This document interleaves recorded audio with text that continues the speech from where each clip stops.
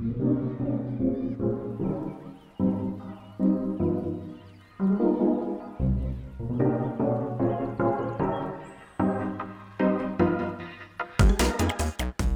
I'm Jeff, lead pastor of Northview Community Church in Abbotsford, British Columbia.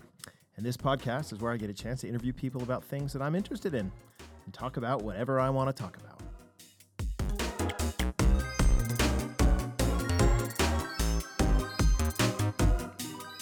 Welcome back to another pre-conversation. I'm Levi, the producer, and we have again this time just one topic to hear some of Jeff's opinions about. Jeff, are you ready? Yep, ready. Big university in New York, Columbia University. Are you familiar? I am very familiar with Columbia University, yes. They've come out saying that this year they're going to host a whole bunch of separate graduation ceremonies, differentiating between their students for a whole variety of different things, including income level, race. Mostly race, though. Yes, mostly. Yeah, so there's one for lower income people, which is, of course, greetings, and there's also actually one for, they're calling it I think it's the Lavender ceremony, which is for LGBTQ plus people. Mm-hmm. So I've been wondering, what if you are a lesbian, black, poor man? So wait, lesbian, black, poor woman, sorry. But this day and age, you could go be a man. I don't know. So my question is, do you go to all three or do you go to one? And my second thought, though, is more important, and that is, isn't, like, the KKK celebrating this somewhere? Like, isn't that essentially what segregation... I don't know, man. It's odd these days. It's gotten to the point, actually, where our shared humanity is becoming very much a secondary thought, that we're dividing up into our little tribes, and I get a little bit frightened that our tribalism is going to eat away at our societies in the worst way. So we're not going to end up viewing each other as here in Canada, we're not Canadians together. We're of our disparate, identities, right? So you're the sum of your identities, and it's this intersectionality and the difficulty. Intersectionality is kind of like to put it kind of harshly, it's kind of like the suffering Olympics. Whoever can talk about the intersection of their identities, and you kind of get points for each identity that has historically been rubbished or downtrodden or something like that. So if you're part of a community like the LGBTQ plus community that says, well, historically we have been seen as immoral and these sorts of things, that's an oppression. So you get some points for that. And then if you're a woman, you have historically been under the thumb of men, so that's another. So you combine all these things up, and it seems like even in the media these days, when somebody gives their identity, it's almost like they're like listing off all the ways that they are outside the norm, and then they end up getting to speak. Whereas the people like you, Levi, honestly, you are the most privileged person in that scheme. You are a white Christian man training to be a pastor. The only thing I would say is that you're not American, so I'm worse.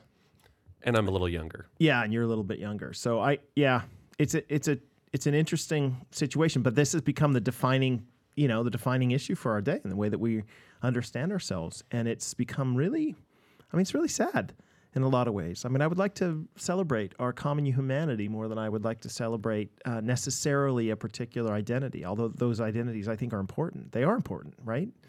Being a black man or being someone from a lower socioeconomic spectrum and stuff, it does define you in some ways. It makes you think about the world in particular ways. But I don't know. I've always thought that the world is better when we get to think outside of ourselves and outside of our, you know what I mean? To branch out into other groups and understand where they're coming from, and that tends to help us, be empathetic and these sorts of things, whereas in the kind of tribalized approach that people are taking, I don't know if empathy is something that's really going to grow there. Yeah, I was struck while I was reading this about just how it seems like the church in a lot of ways can become more of a counterculture as we think about, it's very unlikely that I would rub shoulders with people 50 years older than me in any other context, but it's kind of the norm, especially on a Sunday morning gathering. Yeah, and the church, in order to do that, the church is going to have to figure out a way to both celebrate the differences, right, especially between races, they're going to have to celebrate those differences, and yet at the same time emphasize, what Revelation does, which is that, at the end of time, we're all going to be wearing white robes and wearing waving palm branches before the throne of God. So there's an equality between us both. Do you see what I mean? Mm-hmm. So that I don't think we're going to lose our racial characteristics in heaven by any means. I think it's going to be a beautiful, because God created all the different races the way, to represent his beauty and his desires. But I just think that, heaven is going to be a multicultural, unified, so diverse, unified place. And I think we can start now by living in the kingdom's, outposts and churches now. Yeah, that'll be a tall task for the church, but one I think we will be equipped for in order to do that task. We're going to get into Jeff's interview with Carrie in the next couple of seconds here. They talk about all kinds of things from Carrie's life, her upbringing, and some of the really difficult things she faced early on in life and how she's grown from them later in life. So we hope you will really benefit from that conversation.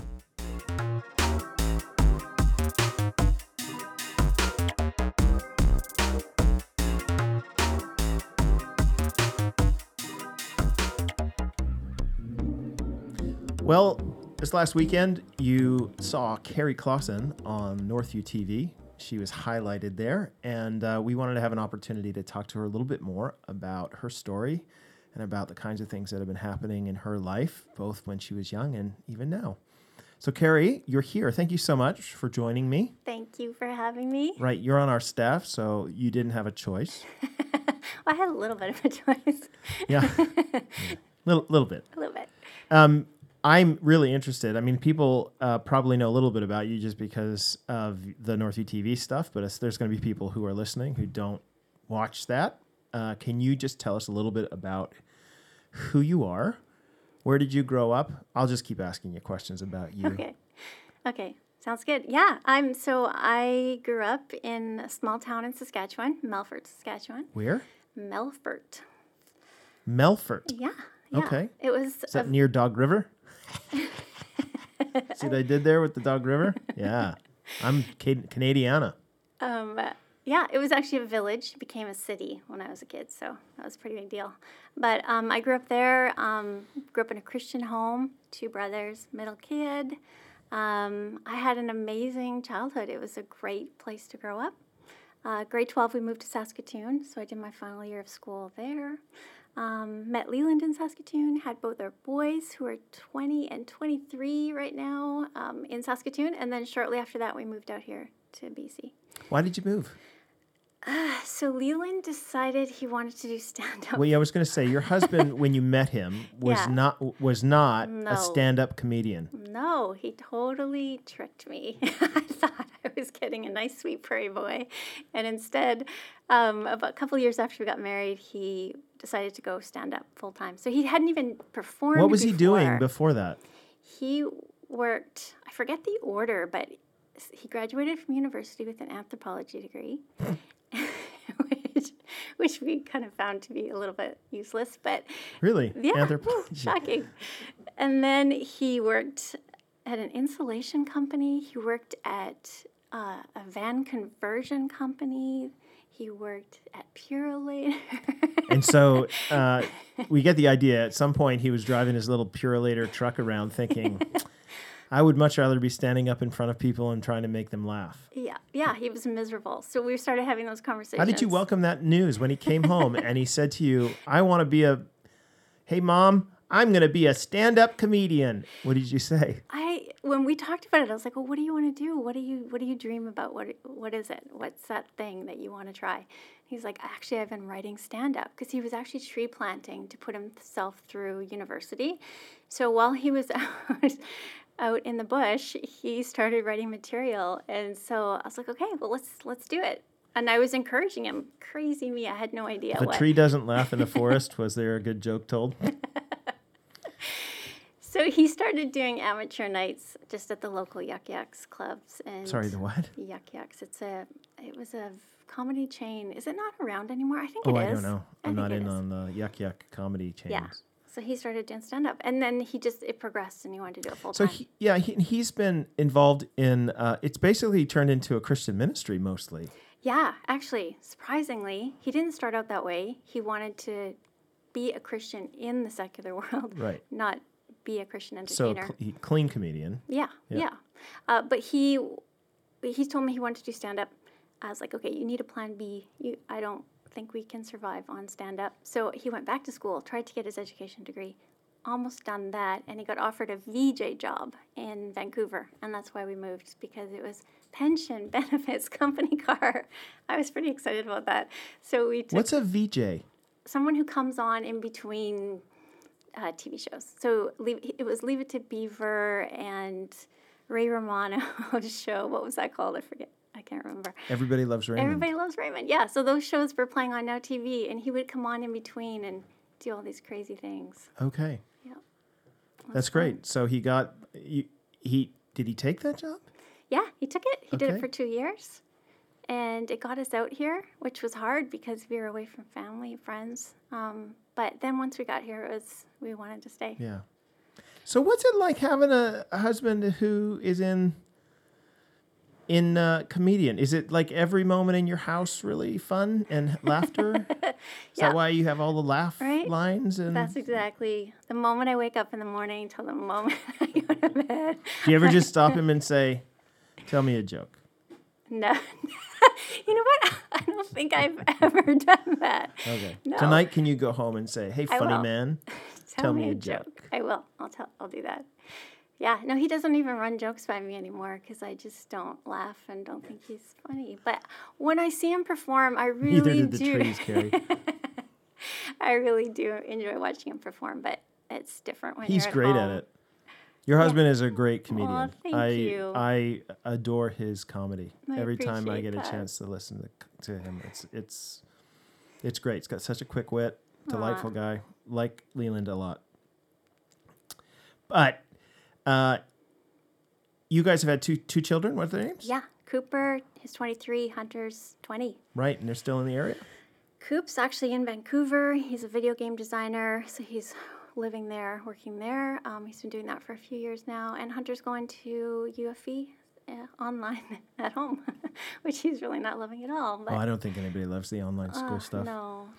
And you work here, and your job is? I'm the executive assistant, kind of / office manager here. You at run Northview. everything. Between you and No. Val, you basically run it. Val Bosch, you Val run and everything. I can't imagine doing this job without Val. Well, you guys both do a fantastic job here, and we appreciate it very much. So a little bit about your background, though. You got into modeling when you were young. I did. How did you get into modeling? My best friend. You're a Christian girl. Christian When girl. you got involved, so is that a? No, sound shocked by I'm sure that's great. I'm just don't. Are there a lot of Christian girls involved in modeling? Ugh, you know what? I don't know. I don't know.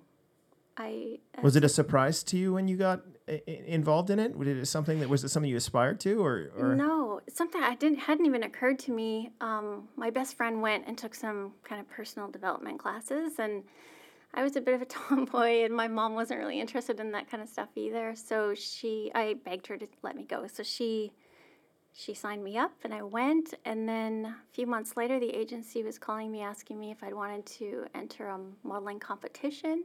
But I was kind of just introduced to the idea of it, and I loved the idea of traveling and exploring the world and doing that through modeling. So the idea of it really captivated me. But So what is a modeling competition? Are we talking like one of those online, you know what I mean, the TV Yeah. shows where Yeah. Tyra Banks says you're not good enough?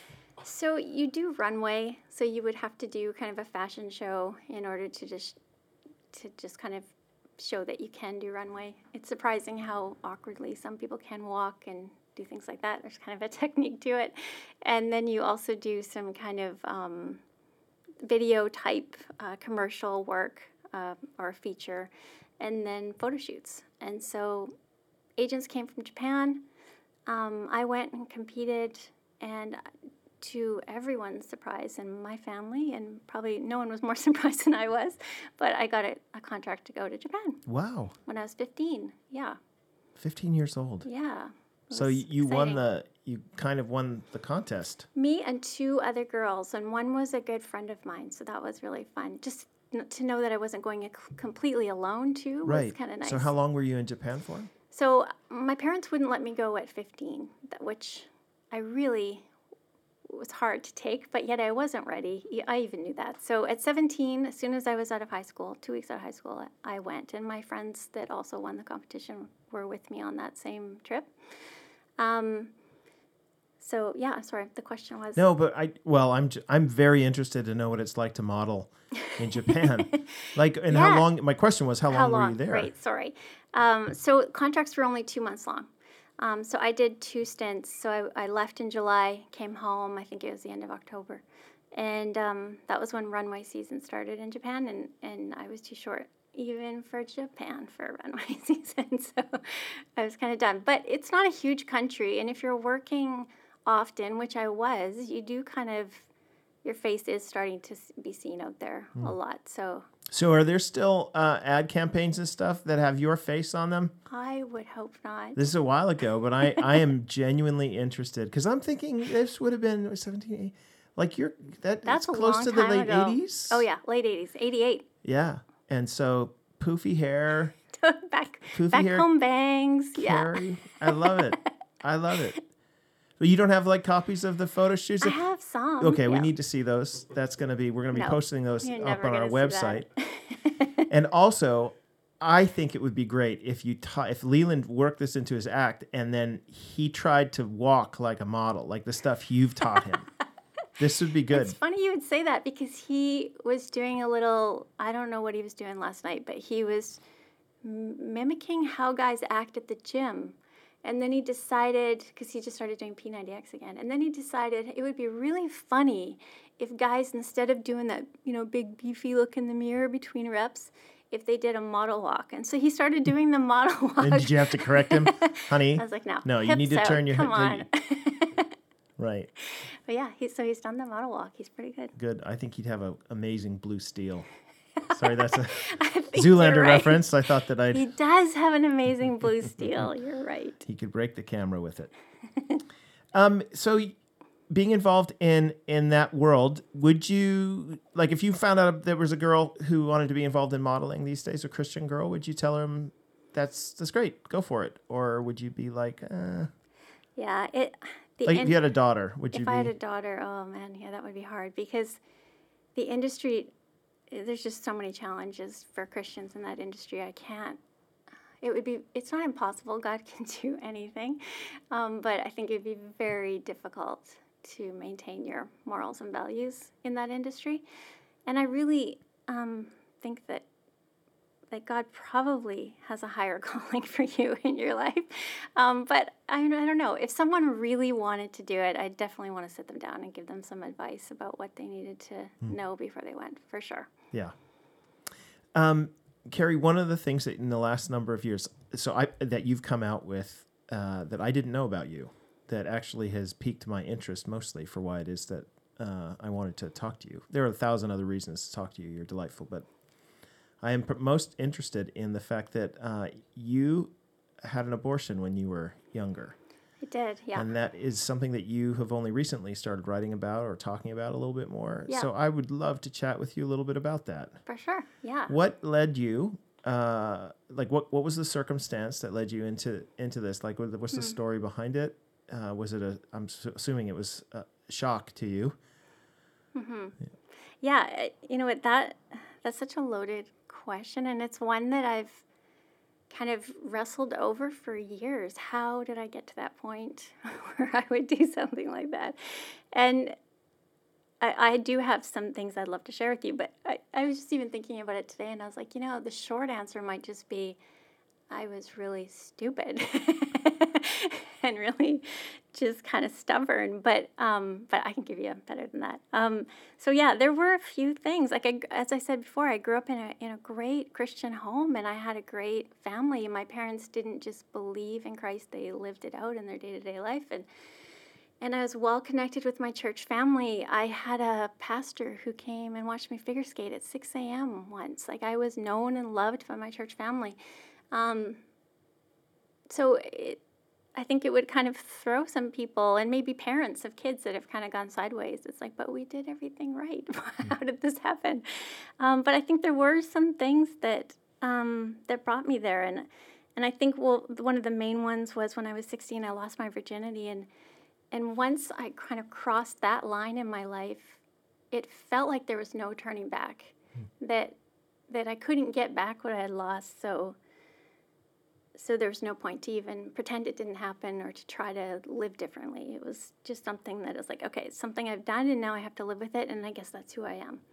And so that was a big one that started me on that path. And then around the same time, my parents started struggling in their marriage, which isn't a big deal. I mean, I know we all kind of go through our ups and downs in marriages, and I know that now too after being married for so long. But it really shook me up at that particular time in my life, that it just, my parents were so solid, and the fact that they would do anything wrong, or it just kind of shook me up. So there was that. And then I didn't really feel like I got the answers that satisfied me when I asked kind of some tough questions. And What kind of questions? well, just the church back then, I think, was a little more quiet about topics like sex before marriage, or even they had clear rules about drinking and smoking, and it was a little more legalistic back then in the 70s and 80s.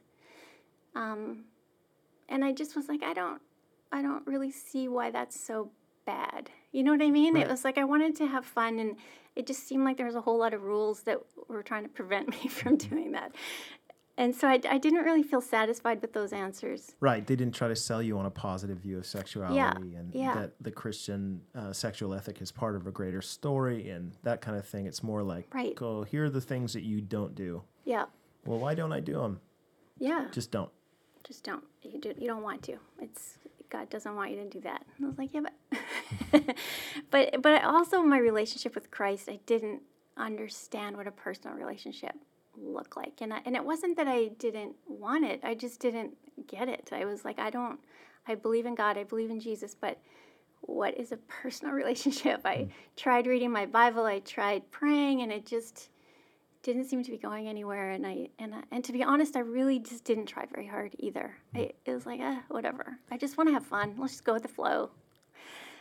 So there was a lot of things that kind of led up to it. But I think when I left for Japan, I really kind of had this feeling like I was an open book. I just wanted to see what the world was like. I didn't really have any firm convictions myself, and I just wanted to experience life. And I think when you kind of head out that way, it's not a great way to, I don't know, knowing what I know now, you can kind of clearly see how that's never really going to end well. But Right. Well, I mean, there are positive ways of wanting to go out and see the world Right. and to experience different cultures and those sorts of things. But there is the sowing your royal oats approach, which is like, well, I want to go out and have fun. I've been kind of trapped for all these years, and you know, everything I see looks awesome on, you know, the TV or whatever Right. it is. It kind of sells it to you, and so you end up going out and doing that. So, how old were you when you got pregnant? so I was 19. Okay. So when I got home from Japan, I started dating a guy quite seriously. He wasn't a Christian. And I was really used to going out every night and just going to the bars and drinking. And so that was very much a part of my life, just hanging out with friends every night. And that was our lifestyle. Almost everything we did kind of centered around alcohol, whether that was hockey games or whatever we did, baseball, it didn't matter. It was, yeah. So yeah, we had dated for a few years, and he wasn't. I was also kind of naive in a weird way. It was a weird combination of being naive but also worldly. I don't know how to explain that, but it's like you're naive about good and evil almost. You kind of think, well, this guy's not bad. He's got a lot of redeeming qualities. Yeah. I'm like, yeah, sure, he gets into bar fights and he does a few things that aren't great, but he's a good guy. And so I always kind of saw the positive in things, and it was really kind of just naive and not really wise. So we did it for a few years. I found myself pregnant, and At 19. At 19, Right. And Yep. so what went through your mind when you first found that out?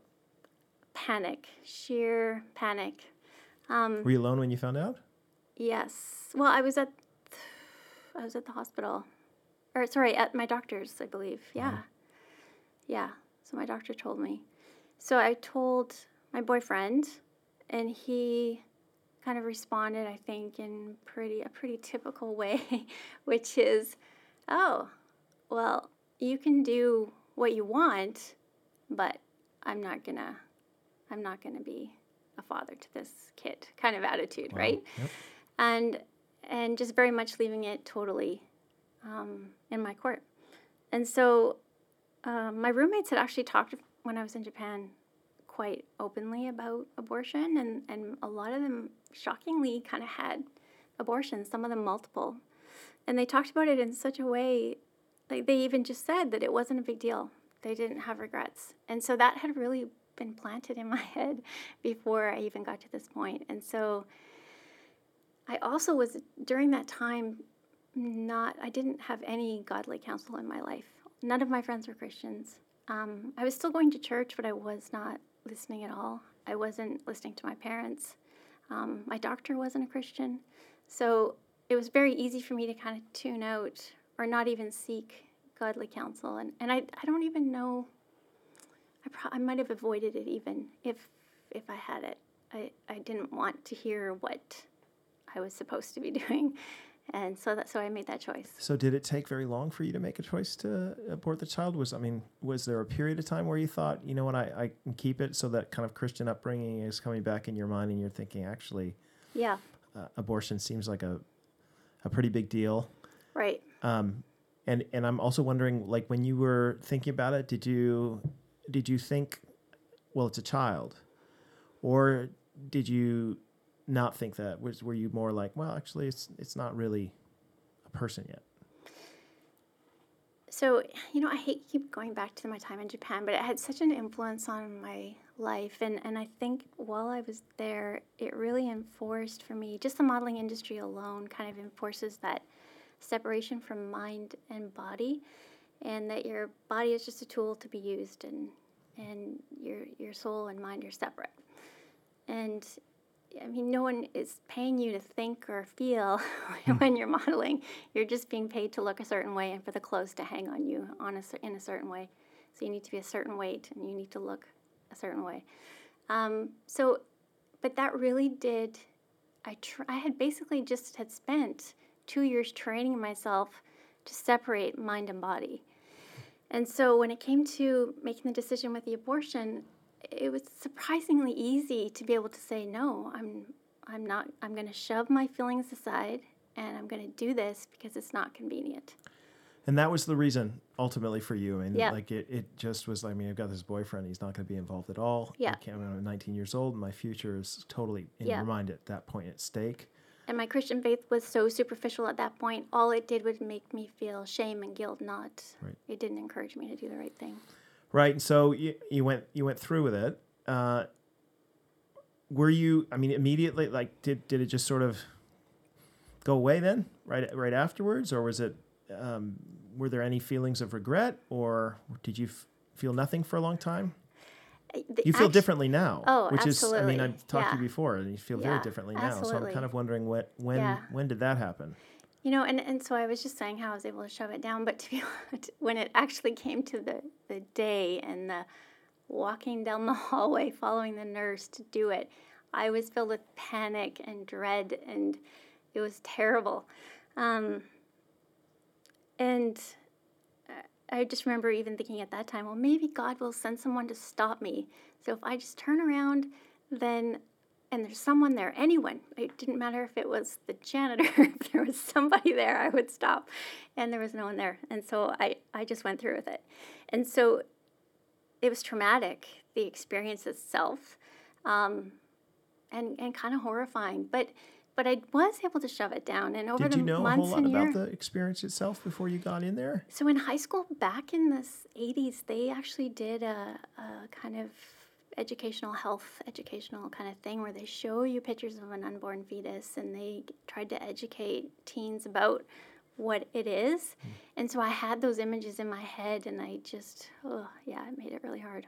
Yeah, I bet. But I was able to, over the months and years after that, just push it down and not think about it. So at what point did it stop being pushed down? So I got to a really low point about a year after with my boyfriend, and we finally broke up, and I finally realized I am not having fun. All those things I'm seeking after are really not bringing me the joy that I'd hoped they would. And so I got to such a low point that I was like, you know what, I need to stop making decisions for my own life. I'm clearly not doing a very good job. And so I finally got to the point where I saw God's will for my life, and I submitted everything to Him. And that started me on a very slow journey, my faith journey. And then that's when I met Leland, and he was so black and white with everything. And for me, everything was still very gray for a long time. It's kind of surprising to me, even still, how our Christian walks are just so painfully slow.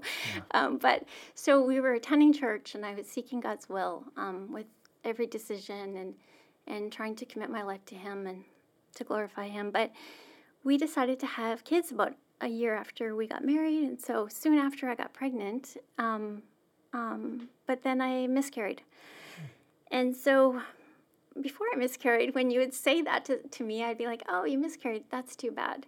That must be hard. But I think when you've actually gone through that experience, and I miscarried at 17 weeks. Ooh. And so it was a little bit further along than a lot of miscarriages are. I aborted at 14 weeks. Wow. And so there was only a few weeks difference between the two. And there was kind of the added shock of miscarrying twins. So I had to go through the labor and the delivery. You had the pain and the blood and just kind of all the normal things that come with delivering a baby.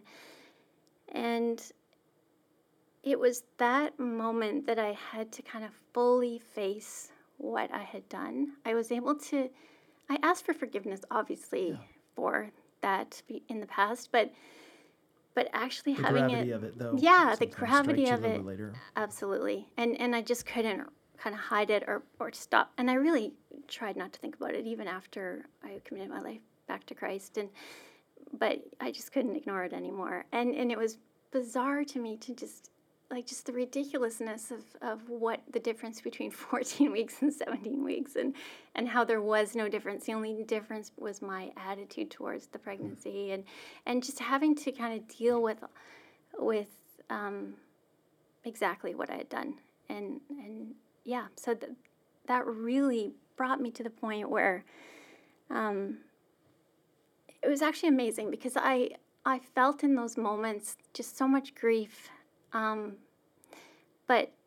And I felt like I deserved to feel that way, but it was amazing to me that I felt God's love then more than I ever had before, which was incredible. Yeah. And I didn't realize until then how much I had been fully forgiven. Yeah. That's great. Yeah. So you haven't talked about it that much, though. I mean, there's a difference between feeling the relief of forgiveness or the realization that God has forgiven you. Yeah. And then the actually sharing this story. And it's only been recently that you've felt a little bit more open to do that. Yeah. So what changed? Like, why be open about it? Well, I always knew God didn't want me to waste my experience. And I mean by that is that if I shared it, it would probably help someone. So, but I didn't know what that looked like for me. As you know, Jeff, I hate speaking publicly. And so I think that was one of the things I even said to him, I'll do anything, but not speaking. Right. But so I volunteered at a home for young women that were pregnant or cutting or going through different things. And I did that for a long time. And I kind of really struggled with how to speak out. And what God wanted me to do with it. And I actually sat on that for 10 years, and I kind of, maybe even more. But I kind of had a bit of an epiphany at one point, and I was like, am I doing the same thing that I did all those years ago, where I was putting myself on a path and then saying, okay, God, you correct it, Yeah. right? And I was like, I think I know what I should be doing. I don't need God to put it in my lap. So then I decided, okay, I will share it. But then I had to get over that hurdle of first telling my sons and telling my in-laws, which was so hard. They were amazing, though. They were amazing. But I had to tell a lot of people first, and it was people I loved and cared about. Right. And so I was worried about their responses. Why were you worried? I mean, is it because you're from a Christian background and like abortion is? I mean, we believe the baby is a baby, Yeah. right? Yeah. And that life begins at conception, and that we have Yes. some biblical material that actually seems to support that. You know, I knit you together in your mother's womb, and that kind of stuff. And so as a result, is it because of the gravity of it, or was it you're a little bit worried that the church people are gonna, do you know what I mean? The picture of Yeah, church people is yeah. like, oh my gosh, if I tell them that I did this, that the reality of my background, they're gonna be They're going like, to think less of me. right, Yeah. ultimately less Yeah. of you. And I think, yeah, that must have been how I was feeling. I don't know why I felt that way, though, because honestly, I think people would be shocked at how forgiving the church is. I've never, even when people didn't know that I had had an abortion, and I have had conversations with my church friends about abortion, they've expressed kind of confusion and not understanding how someone can get to that point. But I think that's perfectly valid. And I don't think people are as harsh as we kind of perceive them to be. Yeah, it's interesting. Like your story is, I mean, I know others who've been involved in, you know, their backgrounds have all sorts of challenges or things that they've done that they deeply regret and have sought Yeah. God's forgiveness and certainly gotten it. But their attitude or their hesitation to share it with others is this conception that the church is going to cast you out, right? They're going to cancel you Right. because you didn't do this stuff. And yet, I have found personally, as somebody who struggles with mental health, that the more open you are about stuff like this, the more people actually end up coming up to you and saying, "Do you know, I don't have it all together either, and this is my story." And it's almost like everybody has got something behind the scenes. Yes. Some are more severe than others, of course. Yep. But somebody's got something behind the scenes that they look back on and think that, you know what, here's, you know, evidence piece number one, that I am a sinner. Do you know? Right. Yeah. But I think that sometimes there's this attitude in the church that, or that we maybe perceive it to be that, you know, church people have to have it all together. And yet that's part of the reason I wanted to ask you on is that we don't, I mean, you do have it all together, Carrie. I No, do like, seriously, not. when we Oh meet my you and stuff, goodness. you're No, don't say proficient at that. all the things you do. You're lovely and kind and delightful. And yet there's this past that you had that God has done a work in as well. So I'm hoping that people are encouraged to know that, first of all, that God forgives greatly, Right. and that life beyond forgiveness can be a flower garden in the midst of a wasteland. Right. And that's been such a surprise to me, how you almost can't even regret my mistakes because because of that, I feel so much hope and so much joy. Right, and you're in the position that you are today because of it. Okay, I do have one last serious question, Okay. and then you're going to ask me a question to finish this. Okay. Give advice to somebody who is facing this kind of decision. A young woman, young man who have made, you know, whatever errors that they've made, maybe got thrust into it, maybe feel justified, whatever. Yeah. Can you give advice to somebody either who has had an abortion or somebody who's considering it? For somebody who's considering it, I would just want to say that God wants you to live a life full of joy and free from regret and shame. And until we're willing to submit ourselves fully to Him and His will for our lives, we will never be truly free. And so He's calling you to Himself. Don't ignore it. For that person that maybe has already made that mistake and is trying to cope with the consequences of that, it's such good news to know that God is infinitely capable of taking on our sin and that the price has already been paid for us. And Yeah, that is such an amazing thing. it is. Living example of the gospel at work, Carrie. Right. So you have to ask me a question now, Carrie. Yeah. With all the guests that I have, I ask them to ask me a question because I ask all sorts of really difficult questions, and now you get your chance. Way you go. Okay, so not many people have a chance to speak from a podium like you do, or even be on as a guest on a podcast like I am. So, what is the call to action for Christians on issues like abortion? Yeah. So my answer to that question, I think, is something.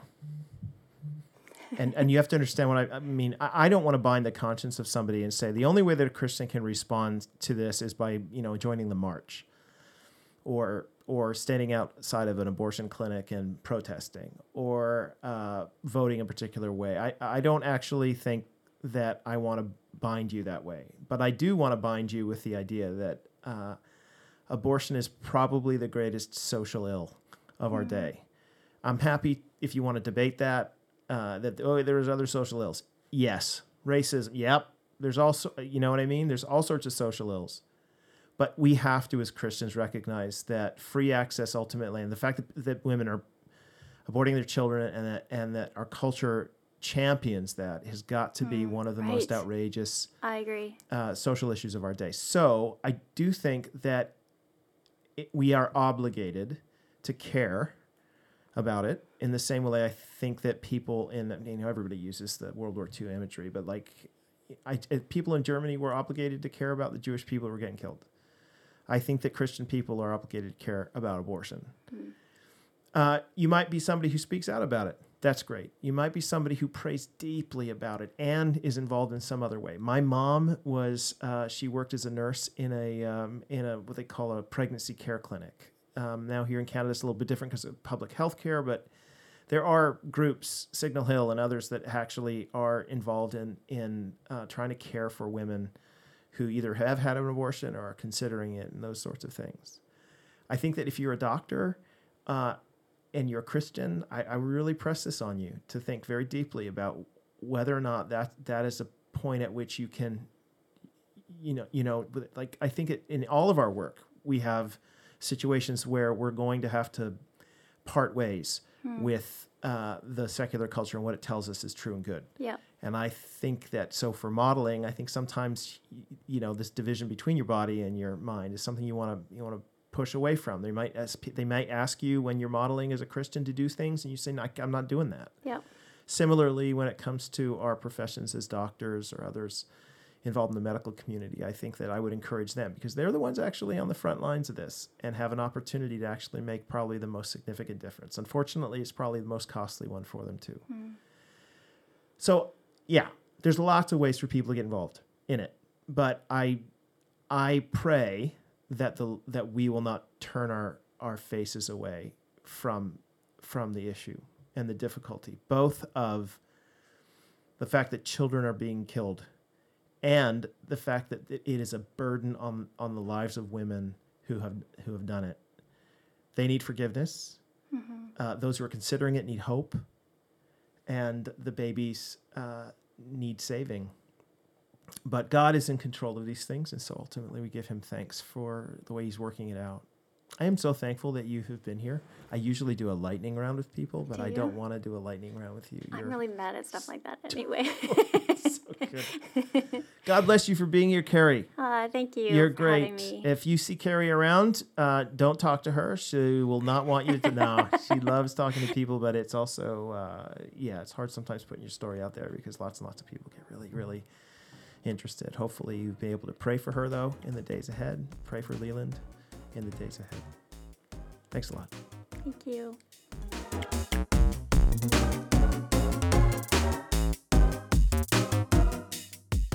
Thanks for listening to Conversations with Jeff. Make sure you subscribe to catch up on all upcoming episodes. So until next time, love God, do what you want, and don't be stupid.